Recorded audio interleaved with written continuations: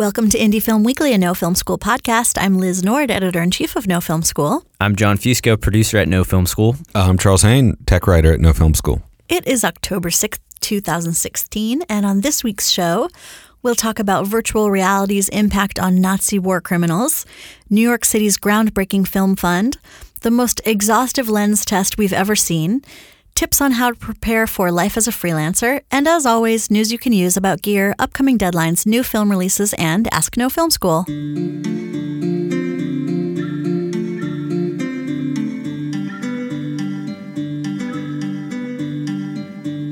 Welcome to this week's show. We're coming at you from downtown Brooklyn, New York, home of No Film School, and as always, we're here to bring you everything you might have missed while you were busy working on films. We'd like to start out by wishing a Shana Tova, a sweet new year, to our Jewish listeners. And you know what? Not just our Jewish listeners. Everyone is entitled to a sweet 5777. We are wrapping up our hardcore festival month this week, or month plus. We've spent the past week and will be for the rest of this week at the New York Film Festival in our own front yard, I guess. We've gone to all sorts of things at the festival and are covering them for you guys. We'll have a piece on talk with Barry Jenkins, who directed Moonlight. I put something up with Ava DuVernay from her new documentary 13th, which opened the festival. We've got a piece from Allison McLean of The Rehearsal. I'm going to a Jim Jarmusch masterclass tonight, so I'm really excited about that, and I'll have something up later this week. John, have you seen anything at the festival worth chatting about? Nothing really worth chatting about yet. I saw The Rehearsal last week, and I wrote that up, so you can check out a little write-up I did on the Q&A afterwards. That's about it. I saw another movie that I really didn't care for, so I won't talk about it, but I'm excited to see a few this week. Seeing The Death of Louis XIV and Aquarius, which I hear really good things about. So looking forward to that. I actually went with Emily to see Moonlight, the Barry Jenkins film that she's writing up. And I was so happy to finally see it because we've mentioned on the show at a couple of the festivals, it was like one of the big talked about films this year. And I can see why. It'll definitely stick with me for a while. It was a little bit like Boyhood in that it followed one young man through kind of three major segments of his life, but it was very ambitious and sort of masterfully done. You all should definitely look out for Moonlight and for the write-up on it.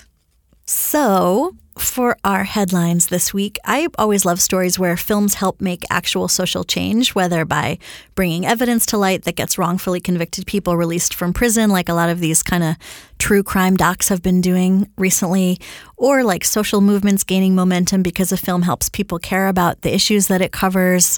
And we've heard these stories a lot, but now there's a new twist on this theme with virtual reality.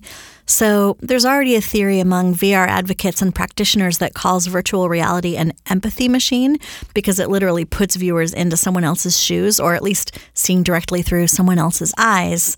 But in this case, VR is being used as a practical tool in and of itself in a major criminal case. In fact, one of the most major criminal cases of all time. It's being used by Germany to round up the last living Nazi war criminals 7 decades after World War II. So this guy called Rolf Breker, who clearly is German, his actual job is Bavarian State Crime Office Digital Imaging Expert, which seems like a thing that would only exist on CSI, but it's real. And he made this virtual replica of the notorious Auschwitz-Birkenau concentration camp using thousands of authentic photographs as well as other physical models of the place. And it's in a VR headset, and they're using this VR model against suspects who claim that they worked at Auschwitz, but they didn't actually know what was going on.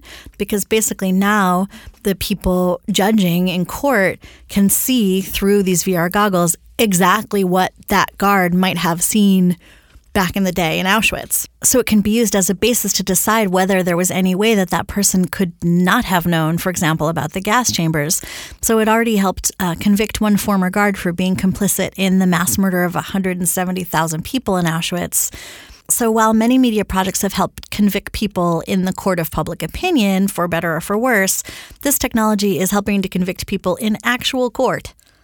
So it'll be interesting to see if other cases employ these methods in the near future, or if filmmakers will use VR, in such a way. On a happier note, As you all know, we're based in New York and we love New York, and we've posted, big ups about New York from other filmmakers, even Aaron Sorkin, who spoke on his Reddit AMA about why New York is better than LA for film and television makers. And now there's even more reasons to love it and to consider basing your next production here if you're a woman or making work about or for women. Last week, the New York City Mayor's Office of Media and Entertainment, or MOME, became our country's first ever municipal office to launch a series of programs specifically aimed at addressing gender inequity in the film, theater, and television world. So as such, they've started a 5-part program that will support both indie and more mainstream productions, including a $5 million women's fund for film and theater that will give cash grants to film and theater projects by, for, and about women over 5 years. They'll also have a script writing competition, a film finance lab, a couple of women-focused docuseries on public television here, and an official study on women in the industry. We have more details about the various programs on the post on No Film School about this project, and we'll keep you posted when the office releases details about how you can apply and how your projects can benefit from these initiatives. In the meantime, thank you, New York, for putting your money where your mouth is, and we hope that other cities will follow suit. And in news from one of the few festivals that we haven't gone to in the past 3 weeks, Fantastic Fest just wrapped up in Austin this week. If you're not familiar with the festival, it's the largest genre-driven festival in the country, and it features standouts from this year's best horror, fantasy, sci-fi, action, and just crazy comedy midnight movies from all around the world. It could be known as the Geeks Telluride. That's funny. Yeah, I saw that. Variety said that, I think, a while ago about the festival. At this point, the festival season is pretty much coming to an end for this year, so this features the best of the weirdest, I'd say, from all the festivals this year.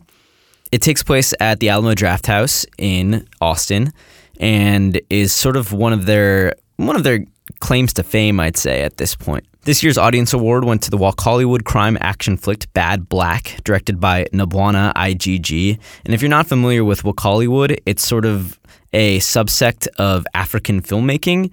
IGG and his crew of self-taught filmmakers and kung fu aficionados have made dozens of action films in the ghetto outside Kampala, Uganda for budgets of $200 and they use all these sort of props that they make from scrap metal, from whatever's lying around, and just like really basic but endearing CG effects. And I haven't actually seen any Wakaliwood crime dramas or action movies yet, but the fact that this won an audience award at Fantastic Fest over a lot of other standouts from, Arrival to Colossal, it's pretty impressive, and it makes me interested in the genre. That is so badass. Do you have any idea where people can see any Wakaliwood films? I'm sure if you look online, honestly, like you could find some. I don't think that there's any real sort of privacy or copyright being held on a lot of these films. See if you can find any. The director's name, again, is Nabwana IGG, and he's a very famous director within this genre. The best horror film went to The Autopsy of Jane Doe, which was directed by Andre Overdahl, who also directed Troll Hunter. Julia Ducarno won Best Director in the New Wave competition for her cannibal movie Raw, which Emily talked a little bit a few podcasts ago. It prompted fainting at the Toronto International Film Festival midnight screenings. I've been hearing so much about this movie since TIFF. It seems like it was one of the films that stuck most with people, I guess for good reason, because it's supposed to be just completely nauseating. It also won 3rd place in the Audience Awards at Fantastic Fest. Best Feature went to Nacho Vigalando's crazy Anne Hathaway turning into a kaiju movie, Colossal, which I mentioned as one of the movies I was most upset I missed out on at TIFF. So it just made me more excited to see it. And other standouts included the Australian comedy Down Under, Villeneuve's Arrival, which many people are saying is the best film of the year, Nick Pesch's The Eyes of My Mother. I interviewed him at Sundance earlier this year. And of course, this year's festival darling, American Honey. Pivoting to gear news, we're going to kick off with the Vintage Cinema Lens Library, doing the most exhaustive lens test we've ever seen. Lens tests are really hard. I spent like 12 weeks shooting lens tests once, and we made it through 12 sets of lenses, and we only did one focal length of each. And the logistical and execution nightmare of getting a lot of different types of lenses all in the same place at the same time and ensuring that you have consistency throughout exposure for the whole range when different f-stops let through different amounts of lights for every lens. It's like a cluster bang. And the Vintage Cinema Lens Library did an amazing job. I've never seen a lens test this thorough or this consistent, and they're really informative.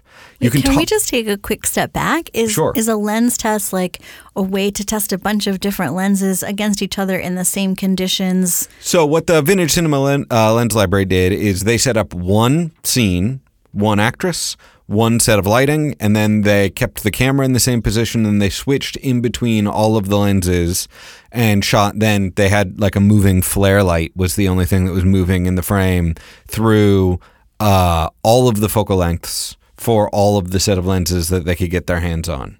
So the whole point was to compare, because you're constantly hearing like, ooh, Cookes are so creamy and Zeiss is so sharp. But like, until you've actually seen the same thing shot with Cooke and Zeiss, you can't really tell if there's all sorts of things that could make your image look creamy. So this was a way of really getting down to brass tacks. Everything's the same sensor. It's all the same scene and lighting. Here's every different lens for that one scene. Cool. Yeah, it's amazing and impressive, and it was a tremendous amount of work. They've built a very nice interface where you can choose to compare specific different lenses against each other with the interface. And I think every filmmaker should be really grateful for these guys for doing such a thorough job. And I can't wait for their next one. I'm looking forward to you guys doing Anamorphic sometime real soon. So, is that online that people So can... it's on their website, but you can also download the original R3Ds. Mm-hmm. So like I'm going to be arranging, I think, a screening with some students just so we can see it projected in 4K because, if you're thinking about shooting your movie and finishing 4K, you want to see it on the big screen too. But, if you're finishing your film on the web, it's still sort of...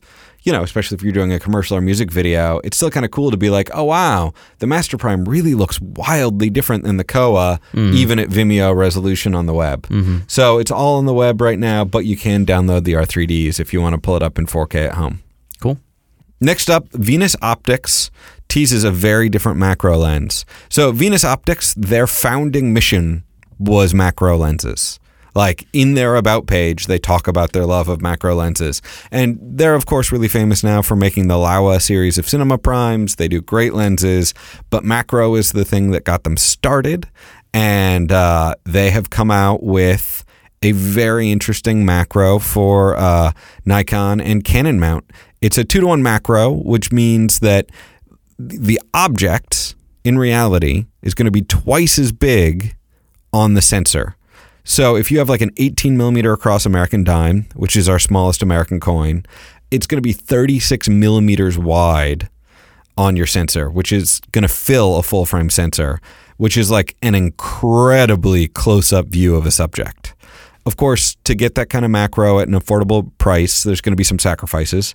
The lens only opens to a 14, which is very slow.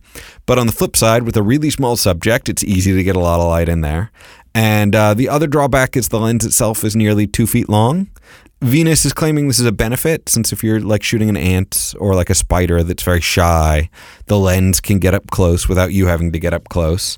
I don't think it's always going to be convenient to have a 2 foot long lens, but for certain kinds of things, I think this lens is going to have a lot of really cool applications, and it covers full frame imagery. So run around with your 5D Mark IV, throw the new 2-to-1 macro on, and you're going to get some amazing stuff.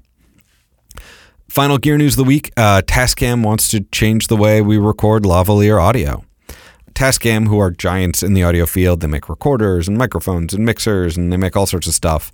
They just came out with a lavalier microphone for under $200, which is pretty cool since most quality lavaliers are around 3 times that. But that's not the really cool part. The cool part is that instead of broadcasting over wireless, it records locally. I like this story because it's one of those weird times where tech moves backwards. Like, the whole story in tech is like wireless and your data's on the cloud and nothing is stored locally and that's the future, and like that's the whole story arc of Silicon Valley. But Unfortunately, the wireless audio spectrum is really full. So if you've ever done a job where you're recording wireless audio in any kind of dense environment, like a city or near a highway, you always get dropouts. You're always worried about your audio quality for wireless. It's never something you can feel totally confident in. And a lot of filmmakers, if they are doing wireless, they're always sure to have a couple of wired backups in some way because the wireless spectrum is full. And it's a bigger problem with audio than video because with video, if you lose a little bit of the frame, you can always play that frame twice. And if it's not an important part of the frame, you won't really notice. But audio dropouts are really obvious. So Tascam took advantage of the fact that recorders are now really small, and they built the recorder into the little belt pack. So on a AAA battery, you can get half a day's worth of runtime where you literally just turn it on record and it runs all day. And change the batteries at lunch. You get a second half of the day after lunch. It would be great at live events like weddings. It'd be great on film shoots. It's like a really great way of thinking about things. And sure, it's a little bit of a step back. We're not using the wireless technology that's there. But considering how easy it is to sync your audio in post in Premiere or Resolve or using tools like Pluralize, and considering it's only $200, I think you're going to see a lot of this on film sets. And I think it's pretty cool. And now we're moving to our upcoming deadlines for grants and festivals and other events. We have some really cool deadlines this week, some really cool opportunities. The first being sort of a dream, I think, for anyone, the Fulbright National Geographic Digital Storytelling Fellowship, which has a deadline on October 11th. The Fulbright National Geographic Storytelling Fellowship is a component of the Fulbright U.S. Student Program. It provides opportunities for U.S. citizens to participate in an academic year of overseas travel and storytelling in 1, 2, or 3 countries on a globally significant theme. So that's important because you can just do one, but it sounds like National Geographic is looking for someone who's interested in covering stories that range over multiple countries. Applications for the 2017 to 2018 academic year will be accepted for the following themes: Our Human Story, which includes themes of culture, geopolitics, contemporary social issues, democracy and human rights, and religious freedom. Critical Species, which consists of themes under conservation of species and extinction. And New Frontiers, whose themes include innovations in areas of health, medicine, technology, energy, and economic development and prosperity. This fellowship is open for a number of different mediums for storytelling. So you can literally do a project based on text, photography, video, audio podcasts, public speaking, maps, graphic illustrations, and or social media. You'll be sharing your stories and the stories of those you meet on National Geographic platforms, including a dedicated program blog. In addition to receiving Fulbright benefits for travel, stipend, health, etc., and materials and reporting special allowance, storytellers will receive instruction in storytelling techniques, including effective blog writing, video production, photography, and other relevant training by National Geographic staff prior to their departure. National Geographic will also provide editorial mentorship for storytellers during their Fulbright grant period. I mean, this is awesome. It sounds like the most educational experience anyone interested in international documentary filmmaking could possibly have. Like, you're learning from the best, you're getting fully funded for it, and you can use any number of the tools at your disposal to create a very compelling story. You basically get like a year-long job being a journalist at National Geographic, and I'm super jealous of any of you who have an idea that would let you apply. If you get this, you have to write for us on No Film School about your experience. John, is this only for students? It says all U.S. citizens. I know that the Fulbright Scholarship is open for people that are sort of in between, I think, undergrad and grad. I had a friend who won the Fulbright and went to Brazil for a year to work on a book, and he wasn't in school at the time. So I think that's probably based off of the Fulbright's regulations, but it says candidates must have completed at least an undergraduate degree by the commencement of the program, but may not hold a PhD at the time of application. And more in the documentary world, Eurodoc 2017 has an application deadline of October 14th. If you're looking to pitch your documentary to Europe's leading commissioning editors, this networking workshop could be for you. So if you're selected for this, it can be very useful for meeting potential future partners to understand where they're coming from. So people like broadcasters or institutions that fund docs. It's designed for European producers with real international potential, but it's open to American directors as well. They pay special attention to the quality of the project and its international potential, the quality of the candidate and his or her track record, evaluation of language skills, so English and/or French are mandatory, and ensuring a good balance between different European countries. And here's some festival deadlines to look out for next week. The Visions du Réel. My Swiss is terrible, so pardon me. The deadline is Monday, October 10th. This festival runs from April 21st to April 29th, 2017 in Nyon, Switzerland. The Visions du Réel is one of the only Swiss film festivals to present a majority of its films as world or international premieres. It also offers the unique opportunity to meet the film directors, which are present at each first screening of the films. The festival is mostly a stepping stone for new talent. The prestigious Oscars and the European Film Awards Academies have opened their doors to films screened at Visions du Réel. Alongside a very varied program, the festival also offers masterclasses, debates with film directors, meetings with professionals, and many cultural mediation activities. And like Eurodoc, the festival also has a film market, the Doc Outlook International Market. It's one of the most important in Europe. It selects and promotes films at every stage of their development and offers a key networking platform for professionals from all around the world. And I guess docs are the theme of this entire section because one of the U.S.'s most prominent documentary festivals, the True False Festival, has their deadline on October 11th. It takes place in Columbus, Missouri, of all places. It focuses on nonfiction filmmaking as an artistic and creative form. The festival's in early March, 2nd to 5th, 2017. And basically, they're specifically trying to create a supportive, celebratory refuge for filmmakers and amplify the possibilities of creative nonfiction. A lot of documentary filmmakers that I know really love to go to this festival because it's sort of especially designed to celebrate and nurture documentary film. It's open to all works of nonfiction cinema, but they highly encourage chimeric works. Wow, the fact that they even use the word chimeric in their materials tells you something. I'm not sure what, but it's impressive. It seems like they're really interested in movies that sort of straddle the line between nonfiction and fiction, which is a really unique festival. I couldn't really think of many types of those movies off my head. I don't know, but it sounds like like mockumentaries or narrative movies that are sort of driven to look like documentaries, which I've seen a lot of sort of recently. Yeah, I feel like there's this sort of trend of hybrid type films. Also, this might appeal to some of you. Unlike a lot of the documentary focused festivals, it doesn't give extra points to quote unquote important messages or stories. So you might just have a character based documentary or something that's not about a social issue, and this would be a great platform for you to introduce that film. Yeah, and again, it just seems like they value creativity over anything else, which is pretty cool. Another cool thing on the filmmaker front is that they require attendance by filmmakers for every feature that they have in their program, but they pay for you to come. So in addition to a filmmaker's stipend, they cover your airfare and lodging. Woohoo! We are so all for that.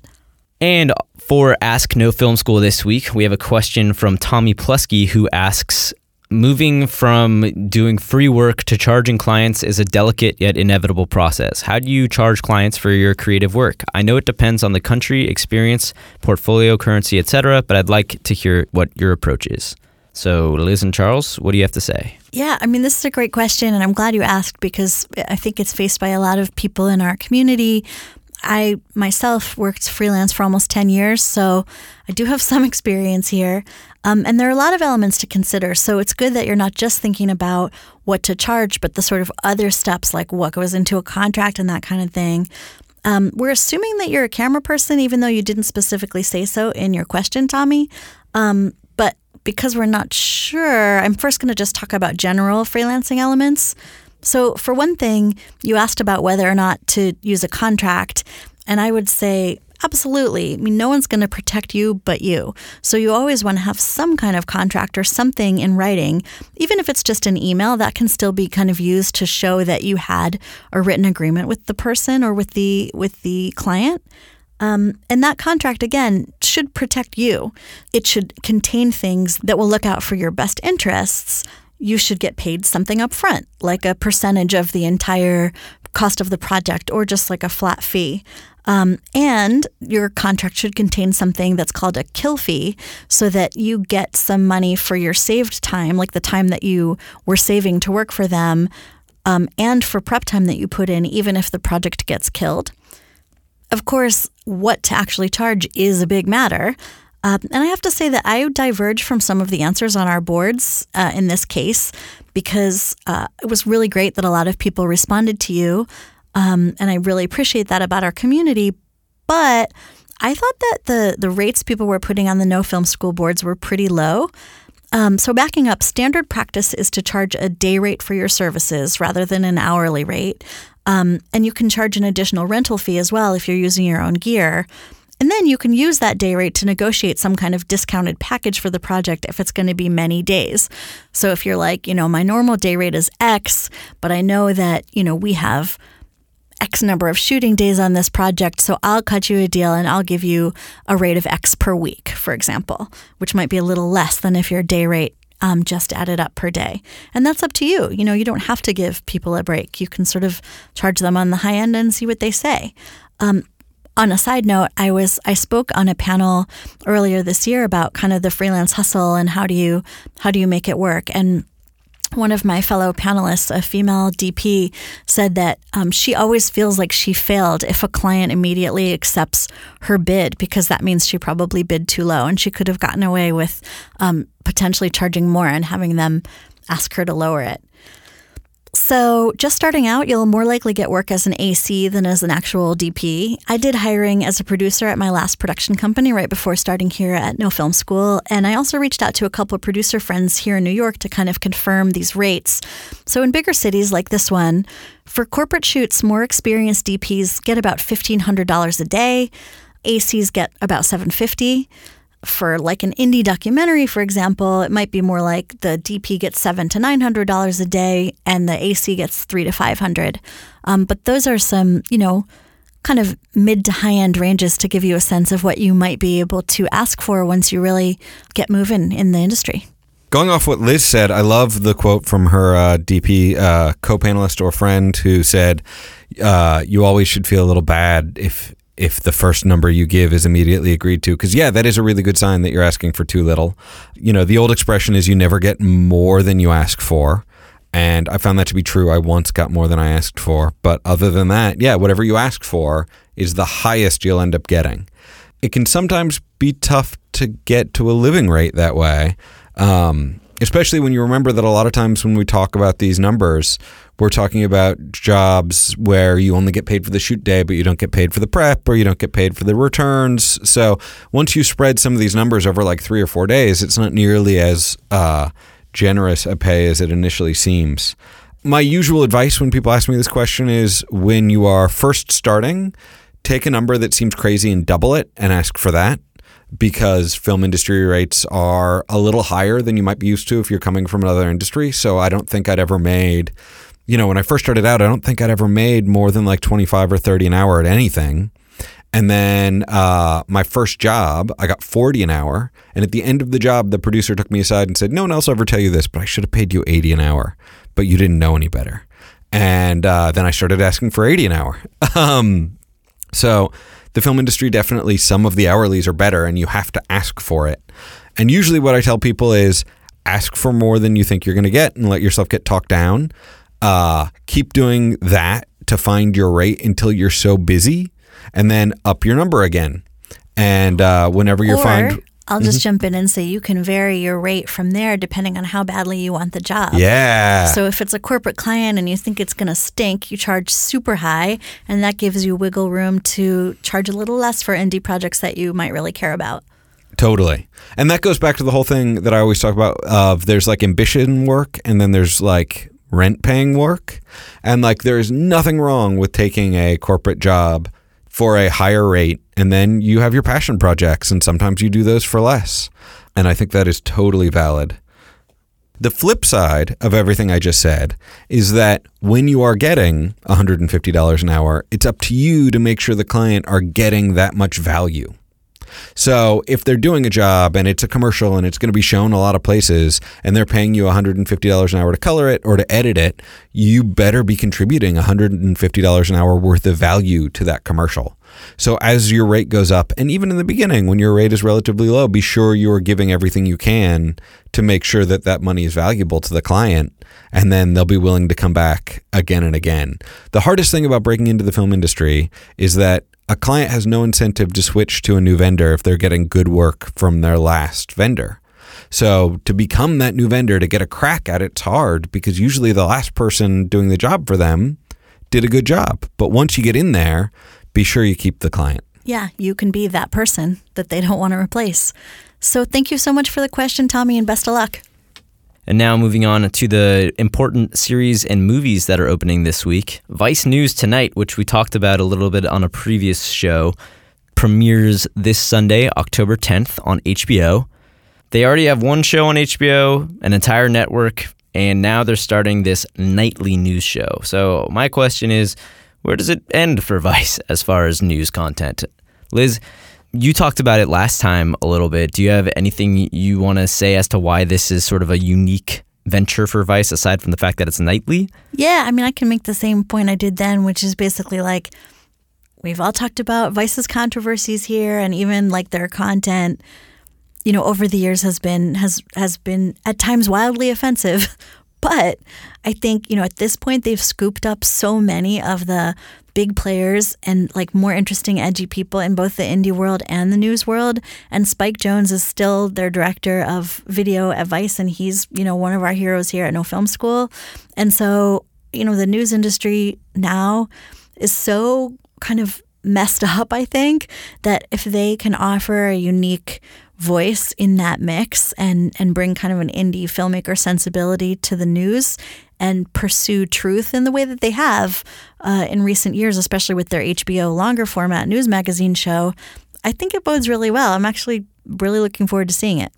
Yeah, for me, the question is, why do they choose to place their content where they choose to place it? Why put this nightly news show on HBO rather than on their new Viceland channel? Or why wouldn't they put it on both maybe? But I guess to answer my own question, it would be because HBO is the more lucrative or widely sought after streaming platform, or just platform in general.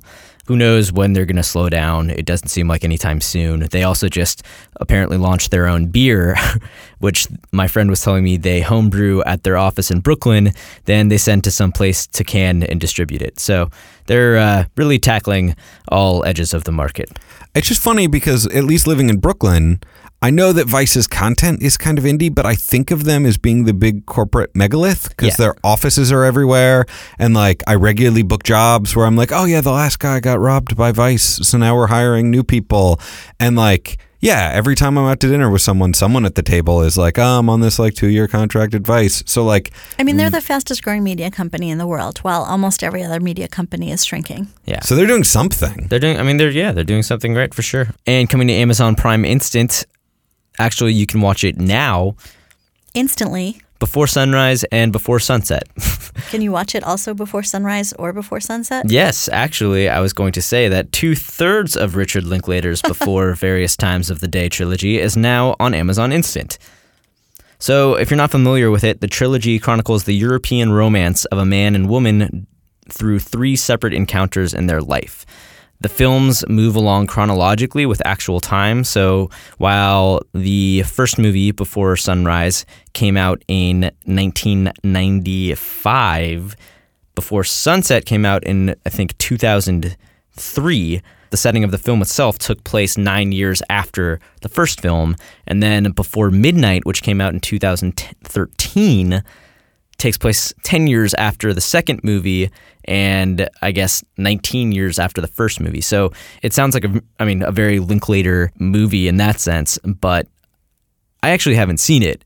And for some reason, everyone who talks about this movie within the canon of Linklater's other movies, it seems to have a very special place for them. It really always seems to resonate with them. So I've been waiting for it to come to a streaming platform so I can watch it for free, and now I can, and you should too. Yeah, you absolutely should. Yeah? They're amazing. Great. They're fantastic. They're like completely romantic and wonderful and complicated and intelligent. And Before Sunset, they only shot at sunrise or sunset. The Really? whole movie is these long Steadicam shots, and like literally they'd wake up and shoot sunrise, and then they would take a break all day and like hang out in Paris and eat and rehearse, and then they would shoot through sunset, and then they'd go to dinner, which is like really not a bad way to spend 2 weeks in Paris. Of course, that he would make 3 of those movies then, you know. Like, Well, they only did the middle one like that. The first one and the last one shot like normal movies. Oh, okay. But Well. the middle one, like they had the peak of Ethan Hawke's celebrity. Yeah. I think they were able to get away with like, we're only going to shoot like the prettiest times a day. yeah. Coming to Netflix on October 7th is 13th, Ava DuVernay's new documentary, which opened the New York Film Festival last week. It's an in-depth look at the prison system in the U.S. and how it kind of is an offshoot or a product of the nation's history of racial inequality. I actually went to a press conference with Ava DuVernay after the first screening at the festival, which was for press only, and I wrote about it on the site. This documentary was absolutely eviscerating. And, you know, I say in my post that we in the press, our job is to explain things. And so we are rarely at a loss for words. And this was one of the few screenings I've ever seen in my life where you could hear a pin drop after the screening. I mean, the crowd was completely like shocked into silence. This, of course, was before a big, loud cheering and standing ovation. But really, right after the screening, the entire room full of like 500 press people was absolutely floored. And the press conference that DuVernay really gave some interesting insights into her filmmaking process. She talked about things like making decisions about the 1,000 hours of archival footage that she sorted through for the film. And it's really this kind of difficult archival footage from our country's history that make the film so poignant and powerful. And she also talked about whether or not to use the graphic footage of recent police shootings of unarmed citizens in the U.S., which did make it into the film. And she kind of talks about how it wasn't easy to decide whether or not to use them. It's a must-see documentary, and you can see it on Netflix on Friday. Moving on to theatrical, on Friday, The Birth of a Nation will be opening on Friday, October 7th. The champion of this year's Sundance Film Festival, Nate Parker's historical slavery drama, sold for a record $17.5 million to Fox Searchlight. After the festival, the film garnered a huge amount of buzz and was already being rumored for award season push by many prominent media outlets.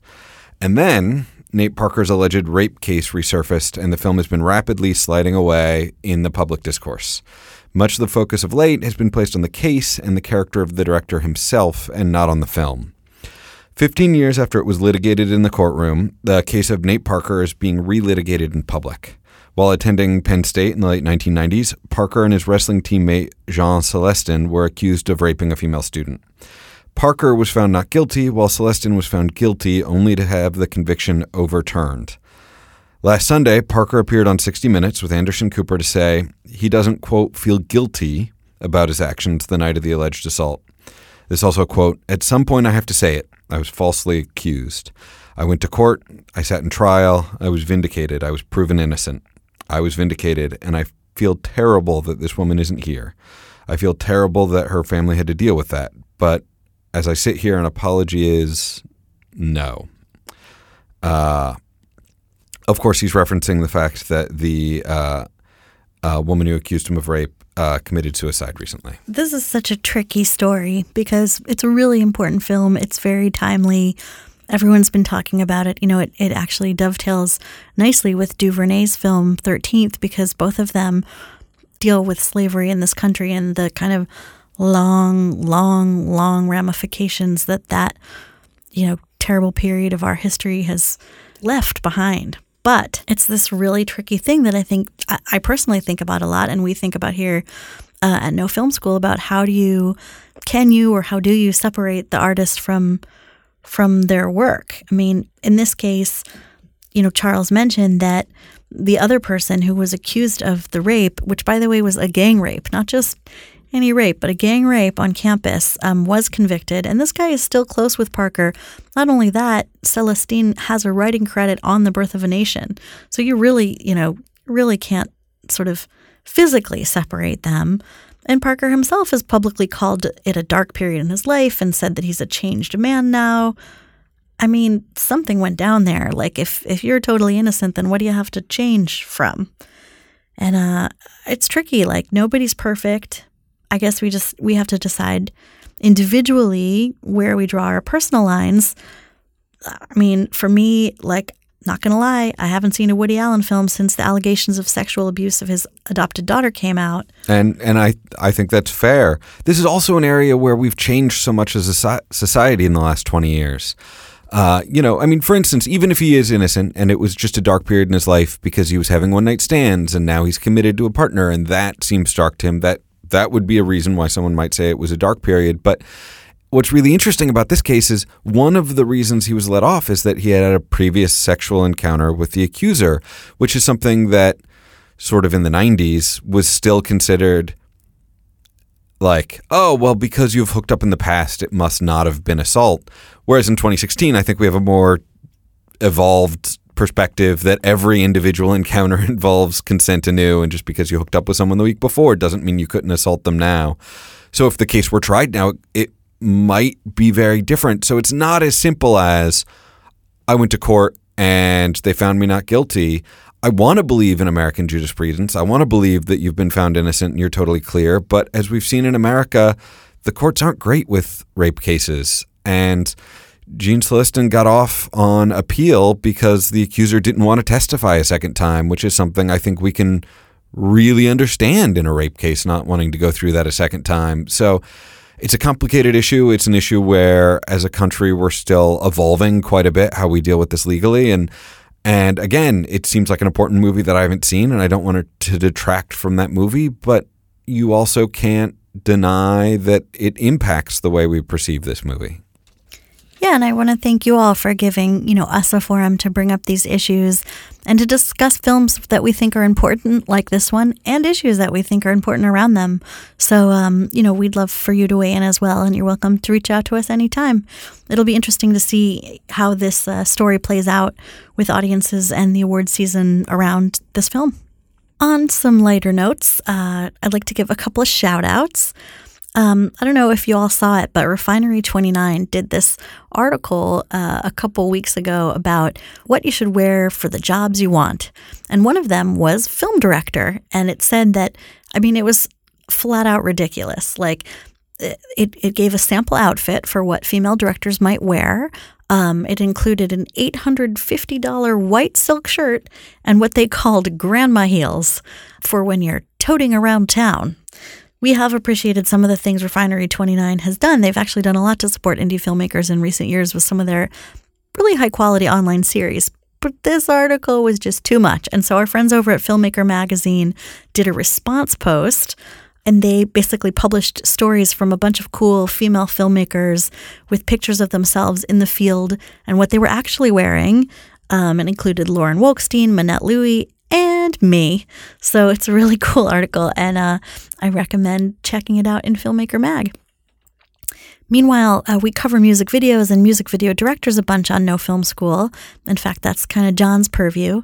And if you're into those posts, which you probably are because they're awesome, you got to check out my friend Daniel Ralston's new podcast series for MTV called Videohead. Daniel himself is a writer and filmmaker, and he interviews music video directors on the podcast. I just listened to his awesome interview with Tamara Davis, who I love. She was one of Spike Jonze's mentors. Highly recommend it. When you've listened to every single episode of the No Film School podcast and you need something new, definitely check out Videohead. And speaking of podcasts, I mentioned a couple weeks ago that we are reintroducing the No Film School interview podcasts.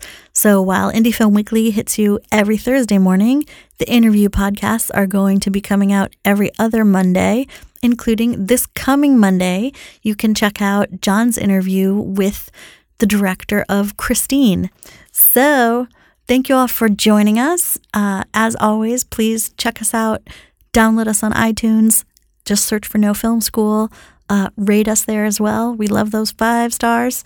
You can check out the post associated with this podcast and get links to all the opportunities we talked about at nofilmschool.com, along with tons of other articles about the craft of filmmaking. And please stay in touch. I'm at LizFilm on Twitter.